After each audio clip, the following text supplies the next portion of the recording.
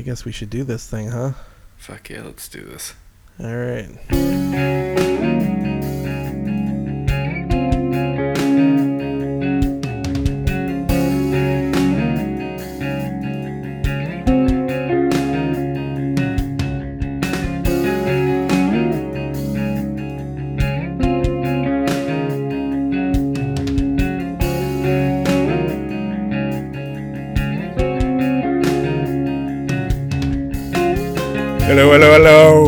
Hello, guys. We're doing it again.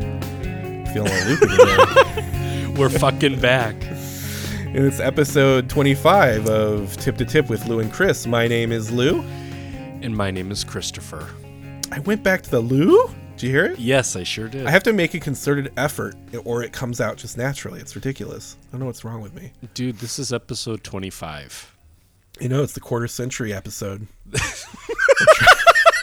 You know, this is a quarter century episode, right? We can rent a car now. It's official. Yeah. We can rent a car. We can drink alcohol. We can buy pornography. We can smoke cigarettes. We can fucking... I don't know. Do you know what the rules on brothels are? Do you have to be 21, 18? Wouldn't it be weird if I knew all the rules for being in a brothel? It would be weird and awesome. And there'd be more story to tell there, I think. There'd be a whole lot. I have a friend who... One of the things he did when he was in Europe was go to a brothel in Amsterdam to get a blowjob from a professional just because he wanted to check it off the list. You know what I mean? How'd that go?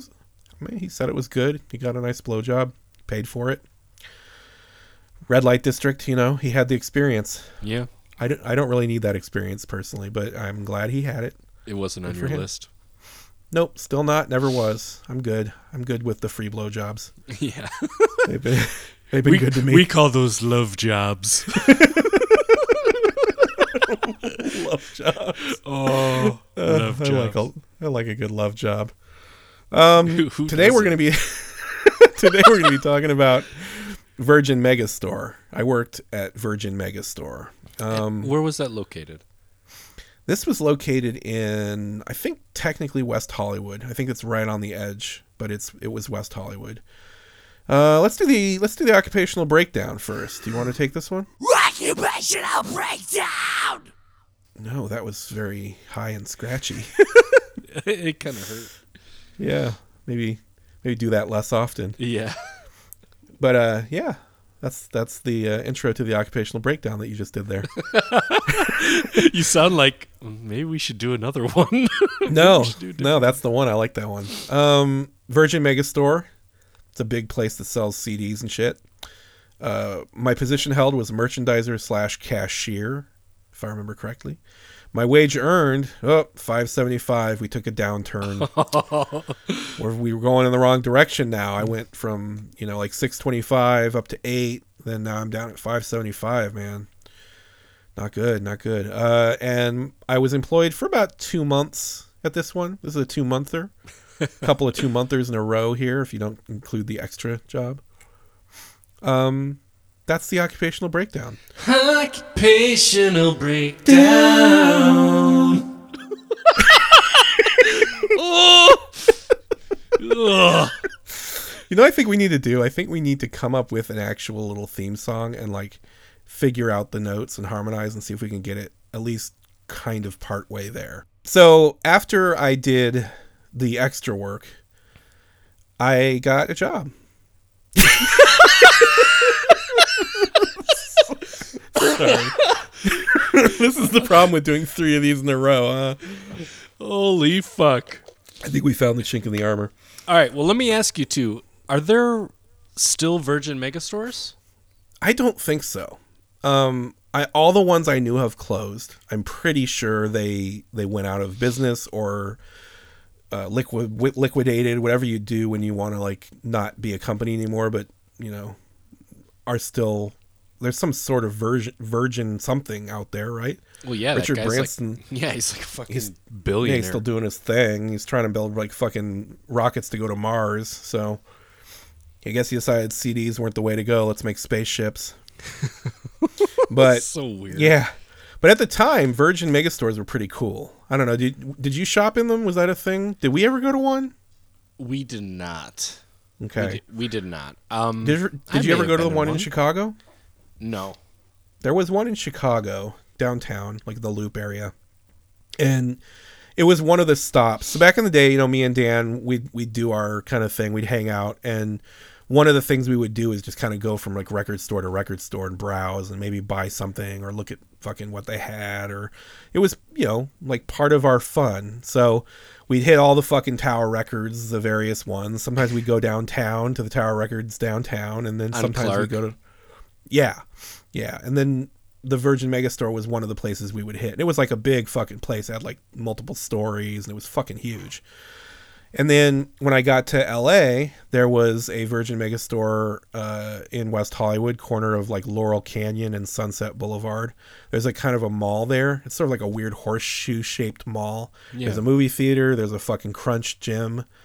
There's a bunch of other stores at the time. Now it's different. There's some other stuff there. The Crunch is still there. The movie theater is there, although I think the movie theater has changed a little. But yeah, the Virgin Megastore was there, and I applied like everywhere else with a paper application by walking in. And I think I might have called them and said like, hey, I turned an application in. I'm just trying to find out if you guys are hiring at all. But I got the job. And then like, I don't know, 2 weeks later, Aaron got a job there in the classical department because I'm like, hey, they're hiring. You should apply there. And so he did. But I got hired first, so I win. And one of the things that was interesting about this fucking job, when I got hired, I had to sign a document saying that I would respect the privacy of any celebrities who were shopping there. Very cool. So I was like, okay, well then this must be a regular occurrence, right? Because why the fuck would I have to sign a non-disclosure kind of thing? Right. So I was like, oh, okay, that's kind of an interesting, different thing. Like, that's not something you do anywhere other than in LA, probably. Maybe New York. So, yeah, I did that and expected to see many, many celebrities. The same day I got hired, there was, you know, we did our new employee orientation, and two of the guys that were in that orientation with me that got hired at the same time had moved to LA from like Michigan or some shit to be filmmakers. Okay. And, you know, we like chit-chatted and stuff on our breaks and kind of whatever. And then after the lunch break, one of the guys was gone. And it was like mysterious. Like, wait, where'd the other guy go? Wasn't there two of you a minute ago? And it was like, nobody talked about it. And I was like, all right, well, that's weird. And I'll come back to that in a minute. Because I think it's fun to have like a cliffhanger there. You could look forward to finding out what happened there. If he was a ghost, he was never there. This fucking Sixth Sense. So spooky. You'll find out. All right. The job itself was okay. It wasn't like bad, but it was kind of awkward. I spent half my shifts on register and then the other half like merchandising the CD sections, alphabetizing and stocking shelves and stuff. Mm-hmm. It was kind of like other like music stores that I'd worked at or video stores that I'd worked at, but it was a little more regimented. Like I had to be where I had to be when I had to be there kind of thing. There was a lot of employees in that fucking place. And I didn't really meet very many of them, but I got along really well with my supervisor, Trevor, and he was like a cool guy and he was always like inviting me to go out to the fucking bar after work. And so one time I did, because I was like, I'm trying to meet new people and I'm trying to not be as much of a fucking prick. And, you know, I wasn't like, you know, I wasn't breaking edge, but, but I was kind of trying to like, brother. Yeah, I was trying to not be like as much of an asshole. I was trying to be more open, you know? Yeah. And I was so uncomfortable going out with them, like them all drinking. And you know what the problem was? They constantly were trying to get me to drink. So like always like, here, just have one. It was like, I could tell that me not drinking was making them uncomfortable. They were fixated on it. So I kind of learned my lesson a little bit on that one, you know, like because I hadn't been around people drinking, I didn't really know that was too much of a thing. And I was like, okay, I have to be a little more strategic if I want to integrate. But I remember being real awkward. Did that piss you off? It didn't piss me off. It was just like, oh, fuck, I can't have friends. Like, I can't be friends with people who drink because it's got to be like a topic of conversation all the time. Like, Everybody wants to know why I'm not drinking, you know?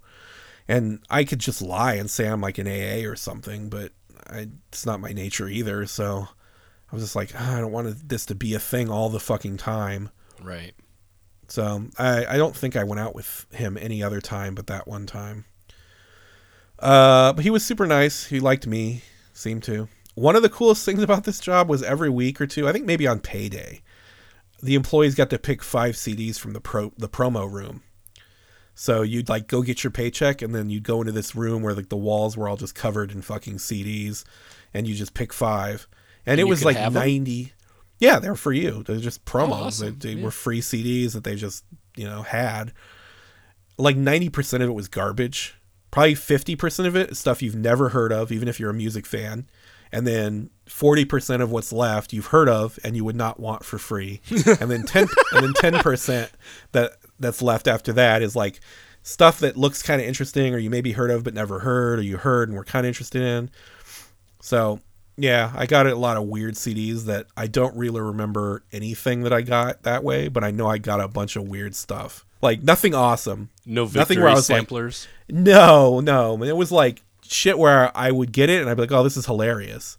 But there was nothing where I was like, oh my God, I'm so glad I got this. Now I love this band, Yeah. It's promos. So it's like promotional shit no one would want to pay for mostly. But it was still kind of cool, It was it was like a little treat. Yeah, it's very cool. So musically, there's 2 things that I remember being relevant during this time period. Number 1, I remember being embarrassed about the fact that I really, really liked that Third Eye Blind album. The first one with the do do do do do do do, right? Yeah, that fucking album. Yeah, I liked that album. I didn't want to like that album, but it would like play while we were putting CDs in the fucking security things in the back. Yeah. And after a couple of times listening to it, I'm like, find myself kind of humming along and grooving to it. And I'm like, oh no.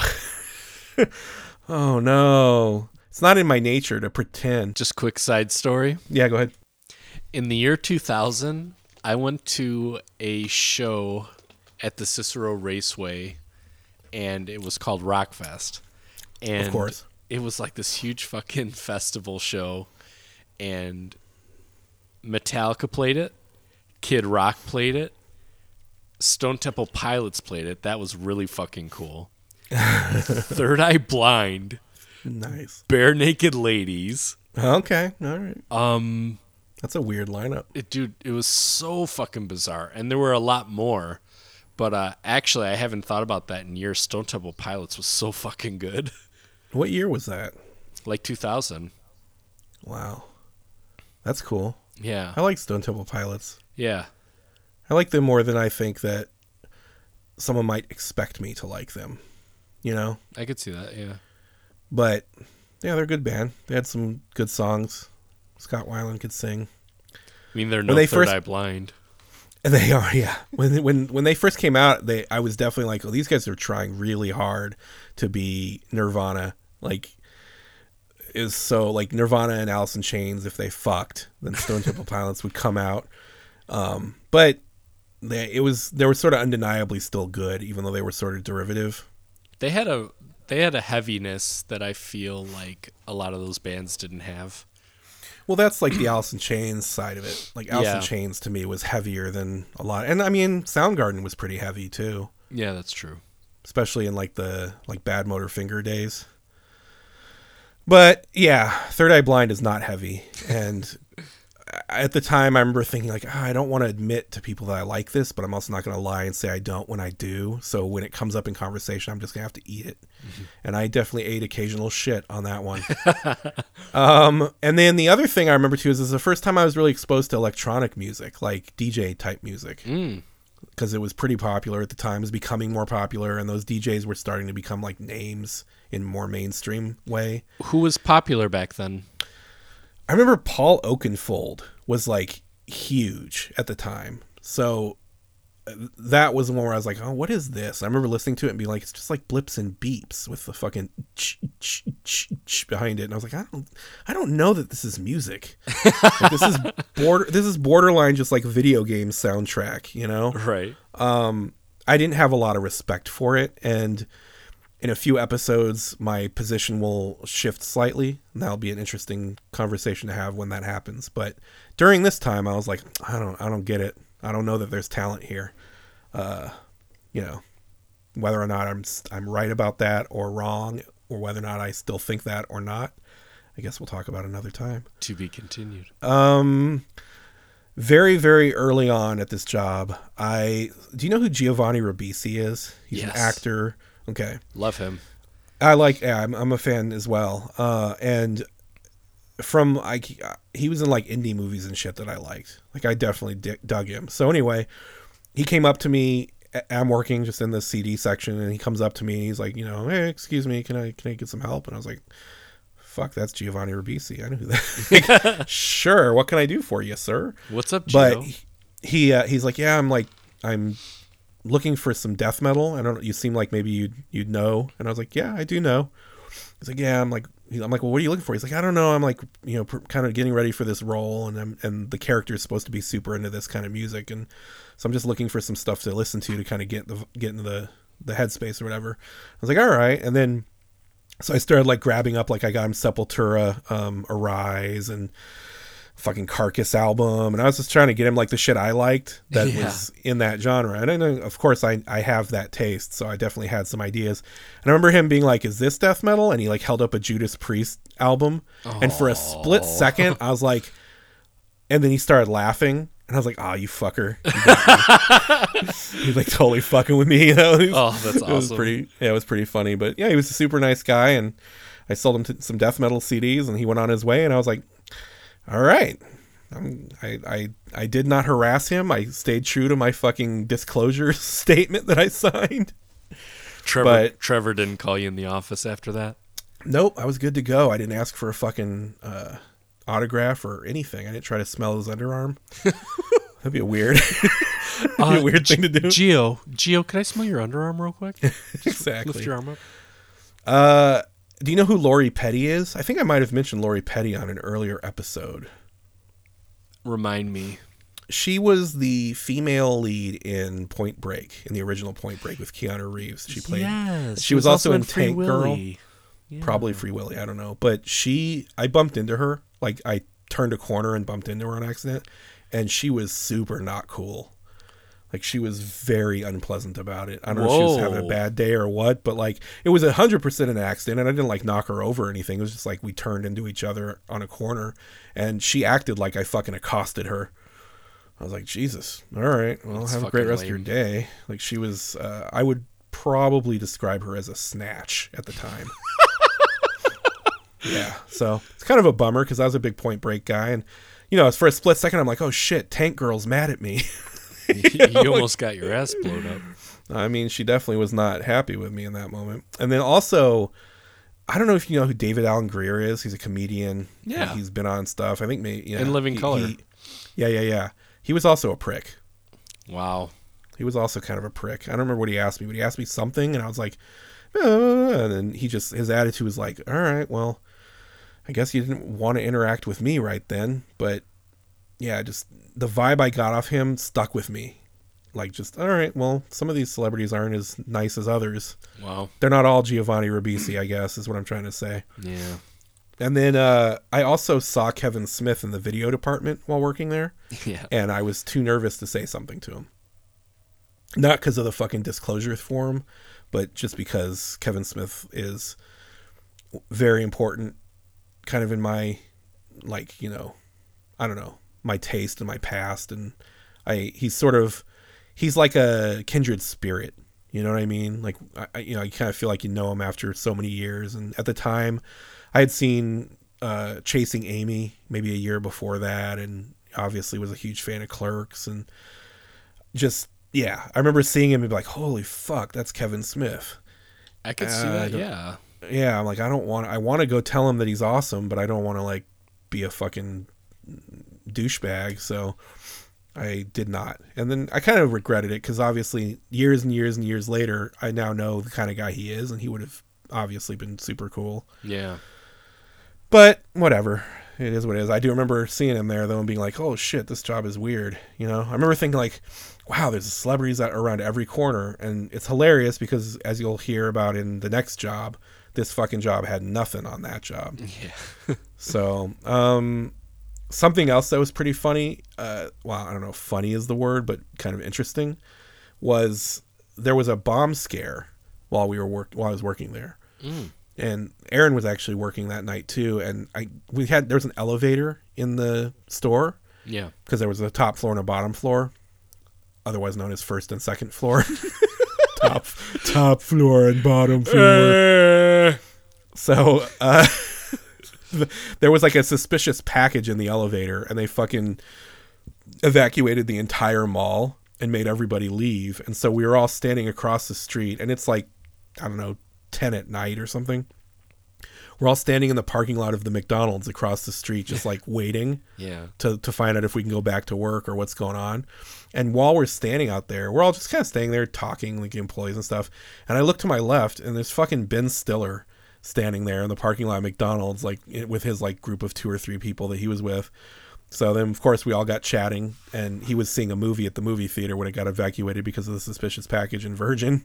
Yeah. And so we all stood out there for like he stood out there for like, I don't know, maybe 15 minutes. Did Ben Stiller have anything interesting to say that you can remember? No, he was super quiet. He was nice, but he was like he was talking to his friends a little, and then his friends were talking more to us, like the people he was with. Yeah. But yeah, they honestly waited for about like 20 minutes, 15 minutes, and then they just bounced. They got like a cab or something and took off because all of our cars were in the parking garage underneath the mall. We couldn't go get them.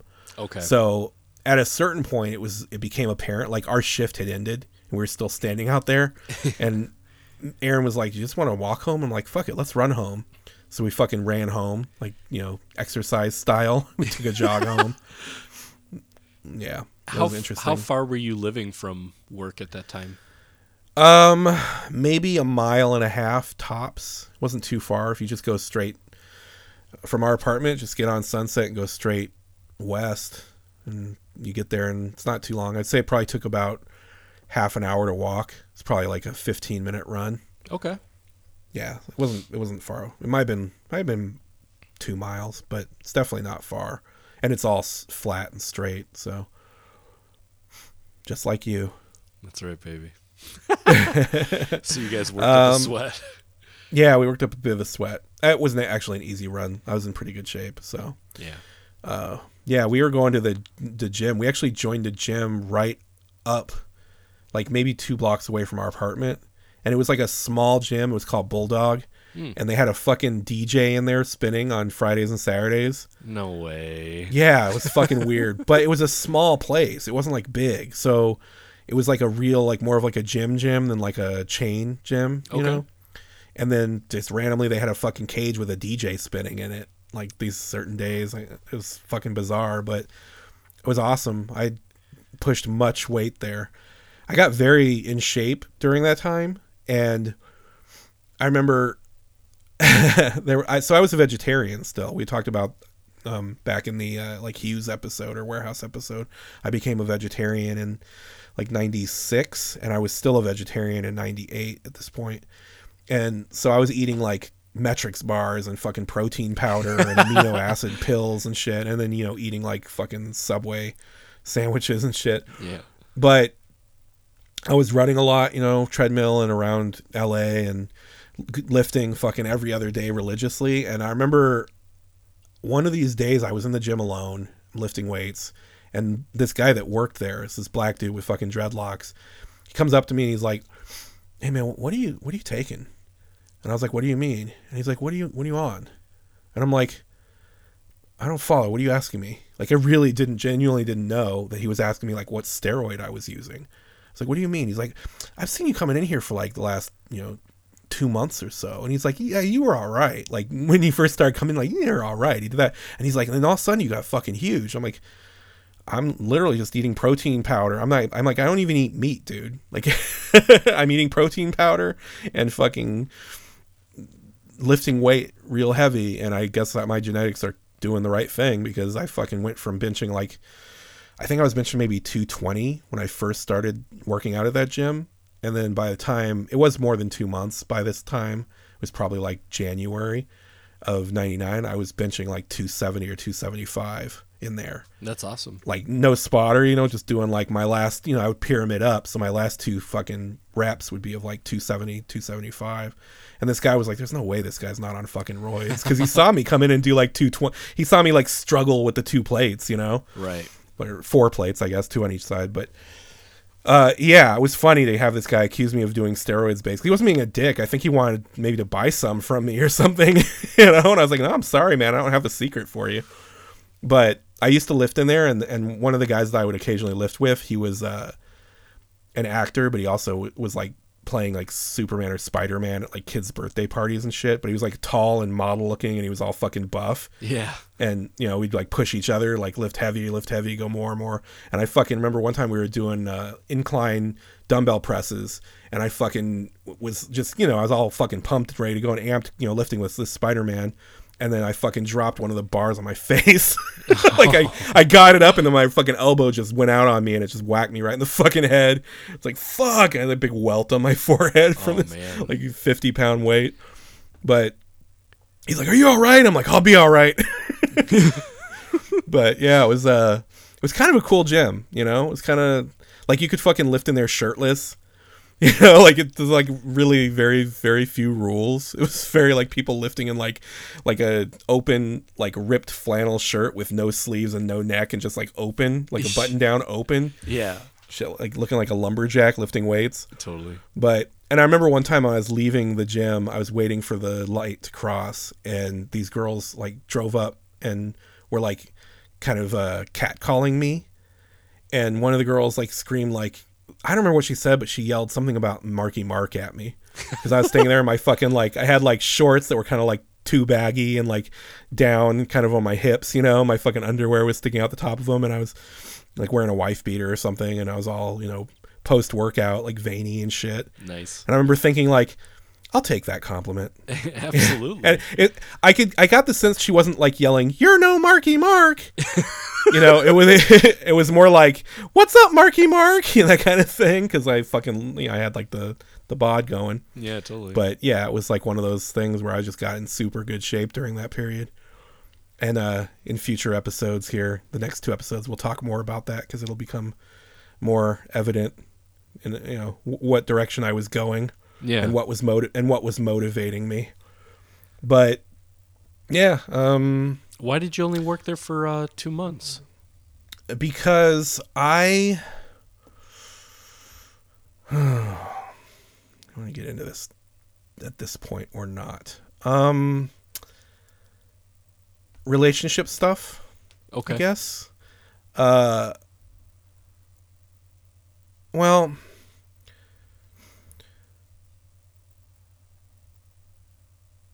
I guess I'll get into it now. I was going to talk about it a little bit later in the episode, but so during this time, my relationship was starting to melt down, like pretty significantly. Jacqueline got a job at Tower Video, and she met a guy working there, and we had an open relationship, so it was not a big deal that she met a guy. It wasn't even a thing to me at all. I was kind of like, cool, exciting. I look forward to meeting him / hearing about him. You can tell me what's going on. Like, it's interesting. It was not at all, didn't make me feel any, it didn't make me feel any sort of way.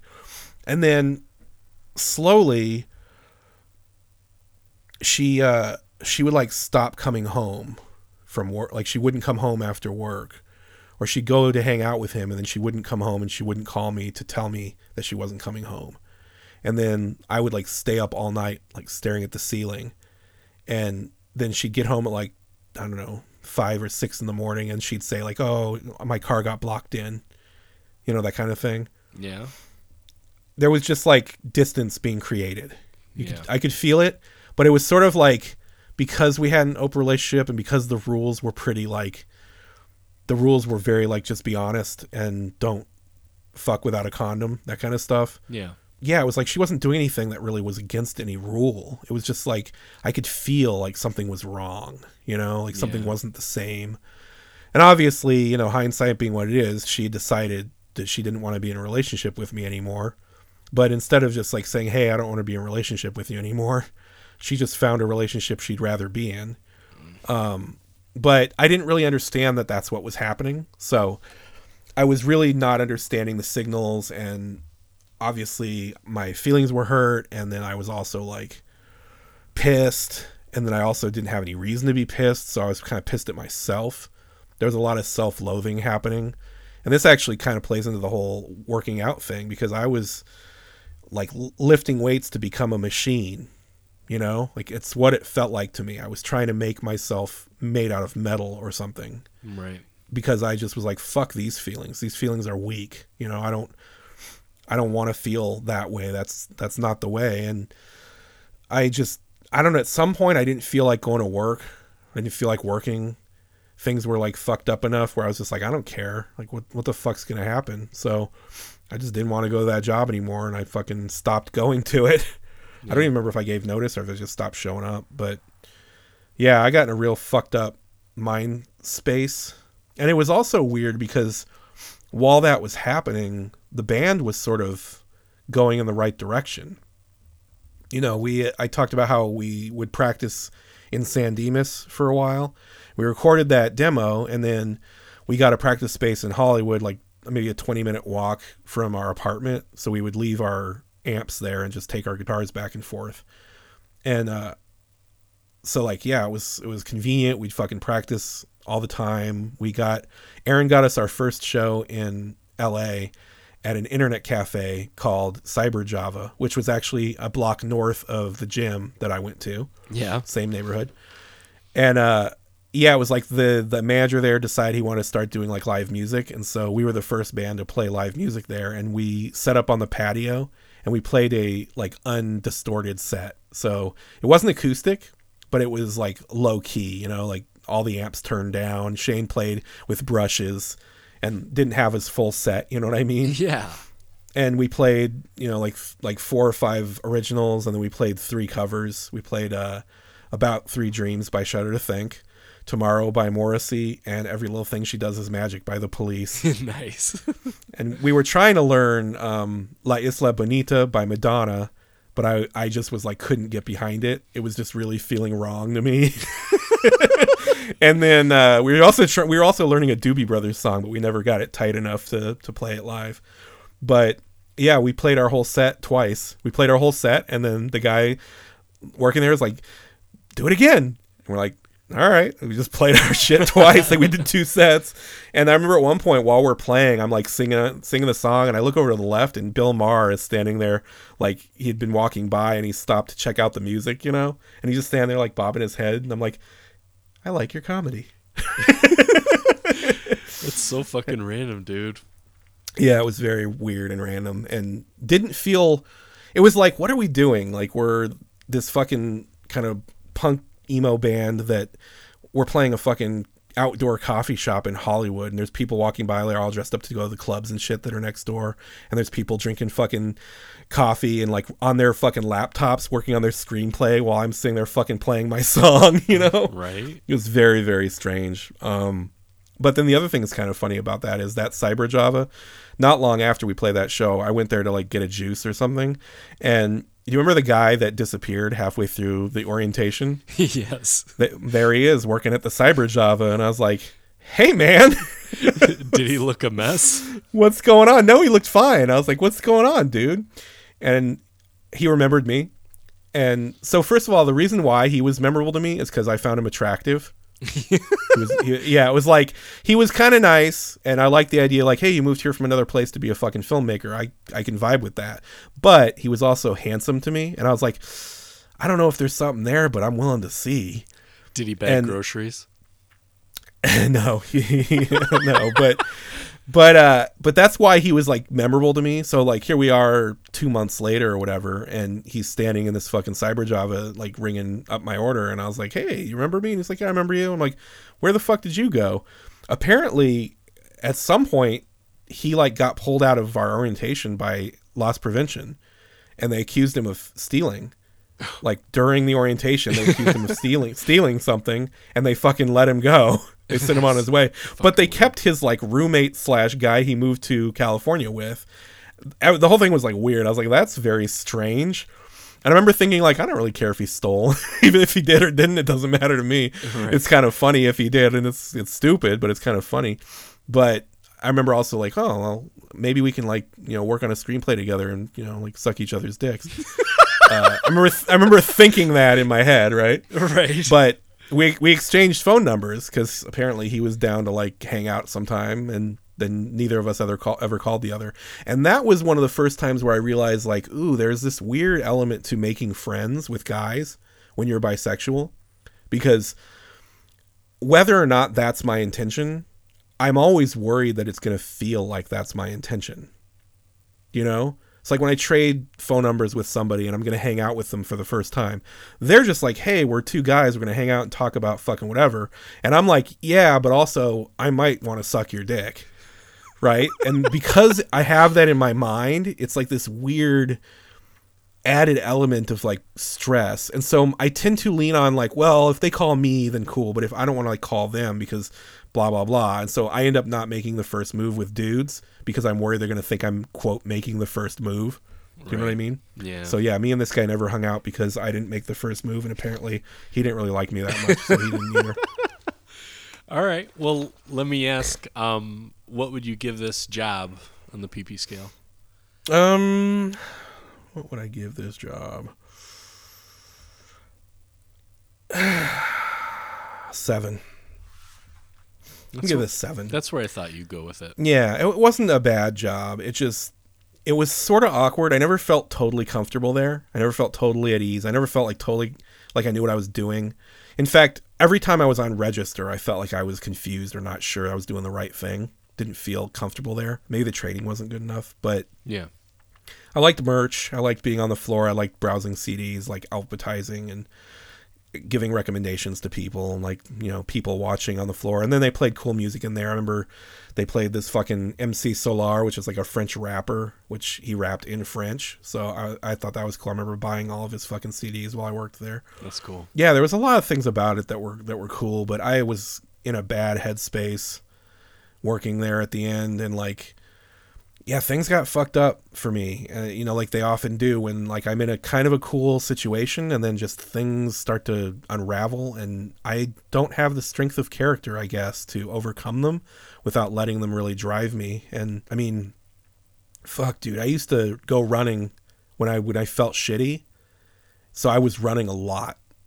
Like I would just like, I'm gonna go running, and I'd run fucking, I remember running 15 miles once just on a whim. I just went running and I didn't stop for 3 hours or something.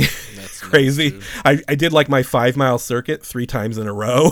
Mm-hmm. And it was like I started running at night and then it became daytime while I was running. And everything like, I wonder what time it is. I was basically like laying in bed waiting for Jacqueline to come home, and she just wasn't coming home. I was like, you know what? I'm going to get the fuck out of this apartment and go running.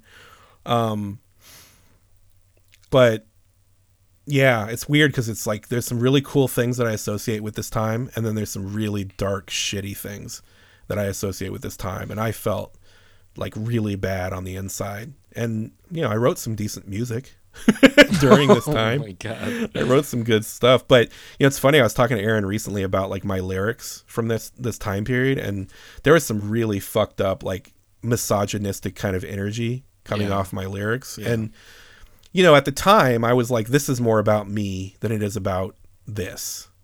Yeah. But looking back, it's like there's some ugliness there that's hard to ignore.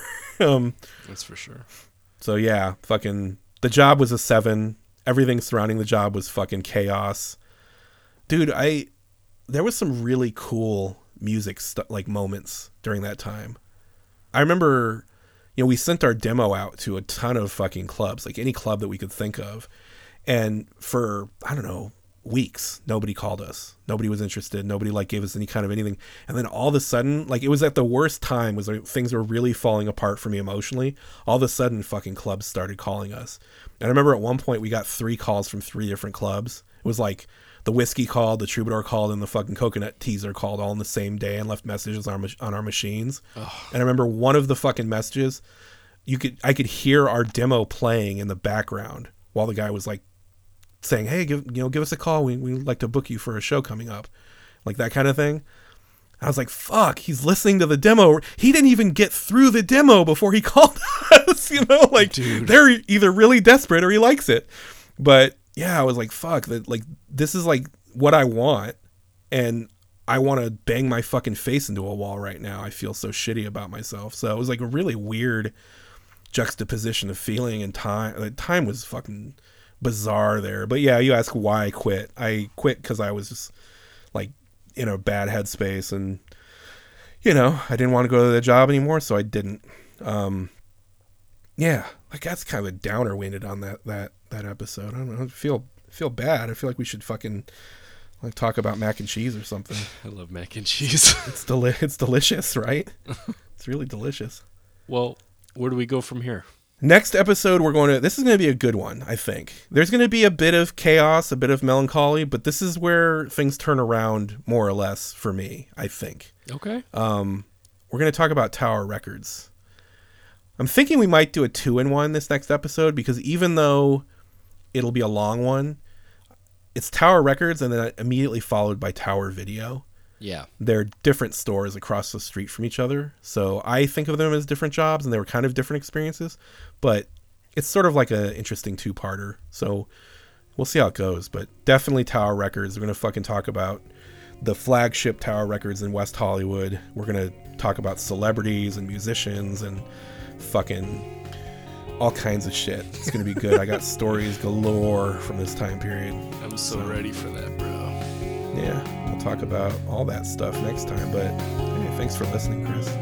Love you, dude. I love you too, man. I'll see you next time. All right, bye. Occupational breakdown. Oh! Ugh.